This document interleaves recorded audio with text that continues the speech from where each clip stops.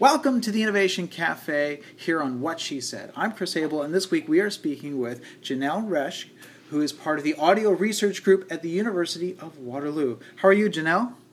I'm fantastic. And yourself? I'm doing well. I'm excited for you today. It's a very special day. Here in Toronto, the McDonald's restaurant chain is handing out a really cool science toy that your research group has put together. I love that people are going to get their hands on this and they're going to be able to find out about the science of audio. Can you tell me a little bit about this mobile boombox? Yeah, so the McDonald's Boombox was this awesome little project that we did last year.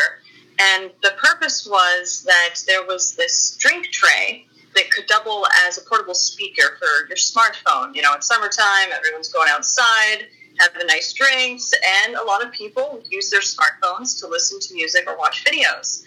And so there was this little portable speaker, but the people who initially created it weren't happy with how much sound it was actually producing, how loud the volume was.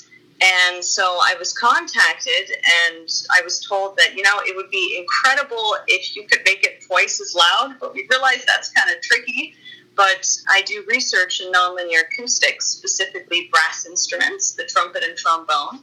And they wanted me to take a look at the design and see if any modifications could be made to make it louder, basically. So this is a boombox that's being handed out in limited quantities today for free at the McDonald's at Woodbine Beach. I guess part of the confusion that people may have initially, is there any electronics in this boombox, or is this something that you're making just out of paper? It's 100% recyclable. Yeah, there's no electronics, there's no wires, there's no batteries. It's nothing like that. It's based off geometry and material. That's amazing. So you're basically using, the only electronics is what people provide. When you pull out your smartphone, that's the only wires, that's the only batteries, that's the only chips sets that you're doing. So you're trying to somehow increase the audio that people have in their smartphone without using batteries, without using wires, without using any kind of electronics at all. How is that possible? Well, so if you think about a trumpet, for example, that actually used to be used to communicate with other peoples, it's a trumpet shape, it's a flare, if you will. And if you talk through it or yell through it or try to make a sound, because of the shape, it can project the volume of the sound. So for the McDonald's Boombox, how it works is you insert your phone into this little gap at the top, and then on either side there are these cone-like speakers. And the original design, you can't have it perfectly rounded because the people at McDonald's want to very quickly be able to put these on the drink tray so they can fold out. They don't want to be, assembling these things for every order. So the speakers had 6 sides at first. And, when you're trying to project sound out, especially if it's going through a flare, the rounder it is, the better, because you get less internal sound reflection, so less of the sound energy or volume, in other words, is lost or absorbed. So one thing that we did was we increased the number of sides on each cone. There are now 12, I believe, which greatly helps. But another very important detail is that the actual material that you use, so at first it was just like a cardboard type material, but paper or cardboard, it absorbs a lot of sound. If you're ever in a room or something and you're trying to play music and you have these things on the wall that are kind of like cardboard or foam, they absorb a lot of sound. And so if you used a reflective type material instead, if you think again about trumpets, it's like a metal type material, it works much better because more of the sound energy bounces off. Not as much of it is absorbed. So that was another important detail that we did. We got like this metallic tape from Rona because we wanted to try it out. And so we put it all on the inside, and then we had more sides, so it was much rounder. And the other thing was when you insert your phone into the McDonald's Boombox, you don't want there to be gaps, because if there's gaps, then you get sound leakage. A lot of the energy can escape. So we wanted to make sure that that was minimized. So between those things, a few other things we experimented with, but those were the main things that really helped increase the volume. And I guess that's the key phrase there, is increase the volume. It's not a case that you are turning up the volume of the music player, which is usually what most people do when they want to hear something louder. You aren't adding any additional music. What you're doing is you're trying to take the existing sound that's coming out of the smartphone speaker, and then you're trying to amplify it or make it easier to hear. Is that the case? Exactly. And when you mentioned the word trumpet, at first I'm sure a lot of people thought of the musical instrument, the trumpet. But you're referring to like those old Victorian cartoons. You see an old man with like a trumpet stuck in his ear, the old ear trumpets, or the funnel that's on a phonograph music player. That's the kind of what you're talking about in terms of trumpet amplifying the sound, or? I meant actually, so a physical instrument trumpet, but you're right, those other devices that you mentioned, but on a physical instrument, the trumpet, the actual shape of the flare or bell, sometimes it's called, I wanted to reproduce that sort of idea. So that was the thinking. So when they came to you with this project, did they have a specific kind of idea or result that they were looking for? Or was it a case that they sent you a big bag of, well, these are the kind of things that our drinks come in, our sandwiches are in these little boxes. Can you use any of these materials to kind of do something with sound? Or how was it presented to you as a creative challenge? It was really funny because when they first contacted us, I worked with my partner in life and science and a friend of mine who is an engineer, and they've done physics. When we first started talking about this, before we got a prototype, because we got a constructed prototype, but we were like, oh man, we should go to McDonald's and we should get a whole bunch of different things that they have there, because, maybe if we modified it with something, if they have the material or whatever it is that we wanted to, it would be easy. So I remember we started, constructing all these little things to kind of measure sound and how useful they would be. But no, when they sent it to us, it was constructed prototype, the cardboard-like material over the drink tray, and that's how it was presented. Yeah, it wasn't like one of those IKEA things where they're like, oh, here's the cone, here's this, assemble it yourself and have fun. It wasn't papercraft yet. It was just... Gotcha. Which could be fun, actually. You never know. You never know. For the future, yeah. Well, and it's cool that, we call it a boombox, but the first time that somebody gets their hands on it, it's actually a drinks tray. So you had the task of taking something that would support drinks, full of fluid, by the way, which generally doesn't mix well with electronics, and then take that and then make sure that it can be a boombox for a smartphone that's worthwhile. So it was meant to be a drinks tray, or was that sort of the idea was find a way that it can be a boombox and then something else that goes with the McDonald's foods? They wanted it to be a drink tray, so they wanted you to, still get the little tray, still have the drinks in it, but be able to slide this boombox over it, so there's holes where the drinks would be, but then if you flip it over, then you can pop up these little components, and then you can put your phone in the top. So it would kind of stand upside down from how you would typically carry a drink tray. So you got to remove the drinks first. But yeah. So, that's two different challenges. It's one thing to say, okay, we'll come up with a cardboard construction that will amplify sound, but at the same time, you have to make sure it's a material that if it gets wet, it doesn't simply disintegrate, so that your drinks aren't going to suddenly spill all over the place, or if somebody knocks something over, then accidents aren't going to happen, or the wrong types of accidents aren't going to happen.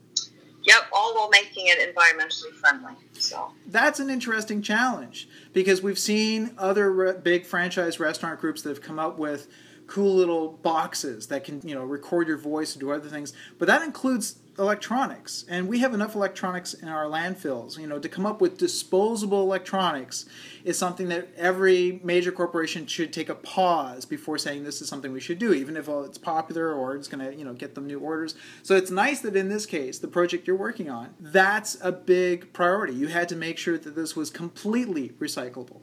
Yeah, it was very important to us, and we figured people would also really appreciate that as well. So. And there's a cool design. I haven't gotten my hands on one yet. I've looked at the photographs. And it's not just a big Happy Meal kind of cheerful. No, they've gone for a bit of a tech theme on it, right? It's very sophisticated, yeah, the final design. The one that we got was the design itself. Like, the actual geometry was roughly the same, but, like, the pictures and the colors were very different. The final version looks gorgeous. It's very nice. So when we saw that after they redid it, we were very happy. We're like, oh, yeah, this is sleek. This is sexy. This is pretty good. It was cool, yeah. Oh, that's nice. It's nice that when you do all that kind of hard work, that it turns out and you can kind of sit back and go, okay, that's cool. People are going to, have that kind of reaction to it. That's neat. And it's nice, too, because they also listen to the suggestions. Because when we did this, we tried to be very scientific. We did a whole bunch of experiments, and we wrote up a little report so it would be easier for people to go through and read. And honestly, we weren't expecting that they were going to take our suggestions. So after they made it, and they came and they did a little filming for making up video, we saw it and we're like, oh man, this is awesome. Like, they actually took our suggestions, and it really does make a difference, because then we did some experiments on the updated version of McDonald's Boombox, and it was fantastic. It did way better than we thought it was going to, so yay science. Yeah. Well, and that's what got me excited. Why I reached out and said I need to talk to Janelle, because I'm aware, of course, that there are projects that have been put together for kids. On Canada Am, as their tech guy, I told kids how you could take a coffee cup and turn that into a speaker for an iPod. The sound quality is never really good. It's a really good sort of science lesson for kids. When I first heard about this project, I thought that's all that was being done. Some marketing group had shown how you could use papercraft and fold together a nice little box that kind of, increases the vibrations of the sound. Then I read, no, the audio research group at the University of Waterloo. So you guys were brought in to really take this seriously, to sit down and say, okay, what kind of a performance can you really bring out? There's a novelty idea here, but can you take novelty and then turn it into something that is serious science? Yeah, it's amazing. Science and math are everywhere. And in this case, what kind of performance did you manage to get out of the boombox? So, when talking about sound levels, it's something, it's called a logarithmic scale, So when something increases by 3 decibels, which is a measure to discuss how loud something is, it actually means that you're doubling the power. So just to keep that in mind. So initially, when we got it and we tried putting in our smartphones to see how loud it was, we got a certain sound pressure level, it's called sound pressure level reading. And with the final product, when it was actually all put together properly and with all the final materials, it increased by 10 decibels. Wow. Which was incredible, because, again, every 3 decibels is doubling the power. So it was fantastic, yeah. Oh, that's great. That's fantastic. Yeah. So people are going to be surprised, because I think there is my supervisor was very surprised because initially he was contacted and he's like, no, I'm not sure if you could really get it much louder, maybe by a decibel, but it's just like cardboard type things. And I was like, challenge accepted. And so I even outdid myself. And when I told him about it, he was like, wow, I did not expect that. So it was good. Oh, that's fantastic. I think a lot of people are going to have the same reaction. Oh, what, there's a little boombox? And then when they realize there's no electronics, it's going to be, their expectations will go down, and you are going to pleasantly surprise them. I think they're going to be wowed by what they're going to find when they put their phone in and go, hey. Yeah, I hope so. So tell me about the audio research group at the University of Waterloo. What kind of research do you do there? What's the kind of career that someone who might want to follow in your shoes can look forward to? What kind of industries does it open the doors to? Okay, so in terms of the audio research group at Waterloo, that is a group that is for mostly physicists who do audio. I'm a kind of a special case of research that I do, because mine's a mix between numerics, physics, and mathematics. I'm a mathematician. So I'm also part of the numerics group in the math department. So the audio research group, Canada, there's basically a whole bunch of researchers. The group is a little bit older, to be perfectly honest.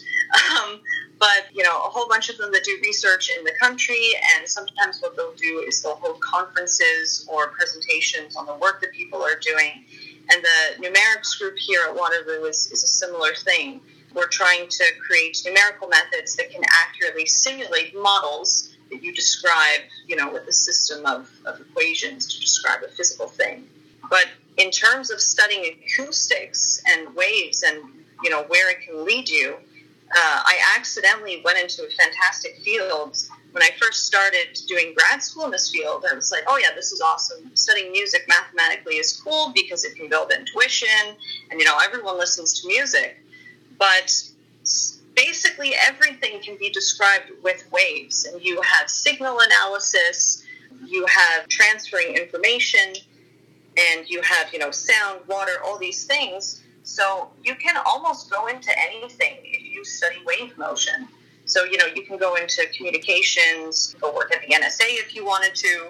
Tons of different areas that you can actually go into learning this material, because it's wave motion, sound analysis, you know, spectrum analysis, and you need numerics to simulate all of it. So it's really neat. And it's math. And those are the kinds of, you know, you start studying math, it can lead you to so many different areas around the world, so many different places, adventures that you can have.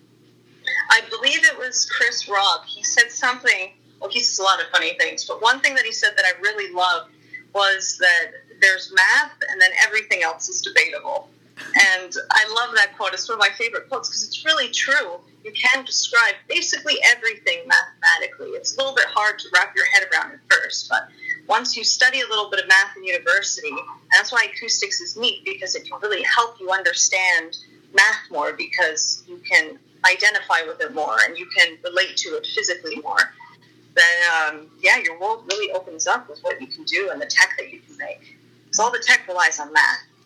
Well, thank you very much for talking to me today about this, Janelle. I understand that the McDonald's Boombox, although only available at the Woodbine Beach location here in Toronto, is sort of a test run. Maybe, if it's popular, it might start to appear at other cities in Canada, and maybe it might start to appear in other countries. This is a Canadian exclusive, which is really, really cool, but we do hope, of course, that researchers around the world get their hands on your boombox and can see just what you've managed to pull out in terms of audio sound from very simple materials.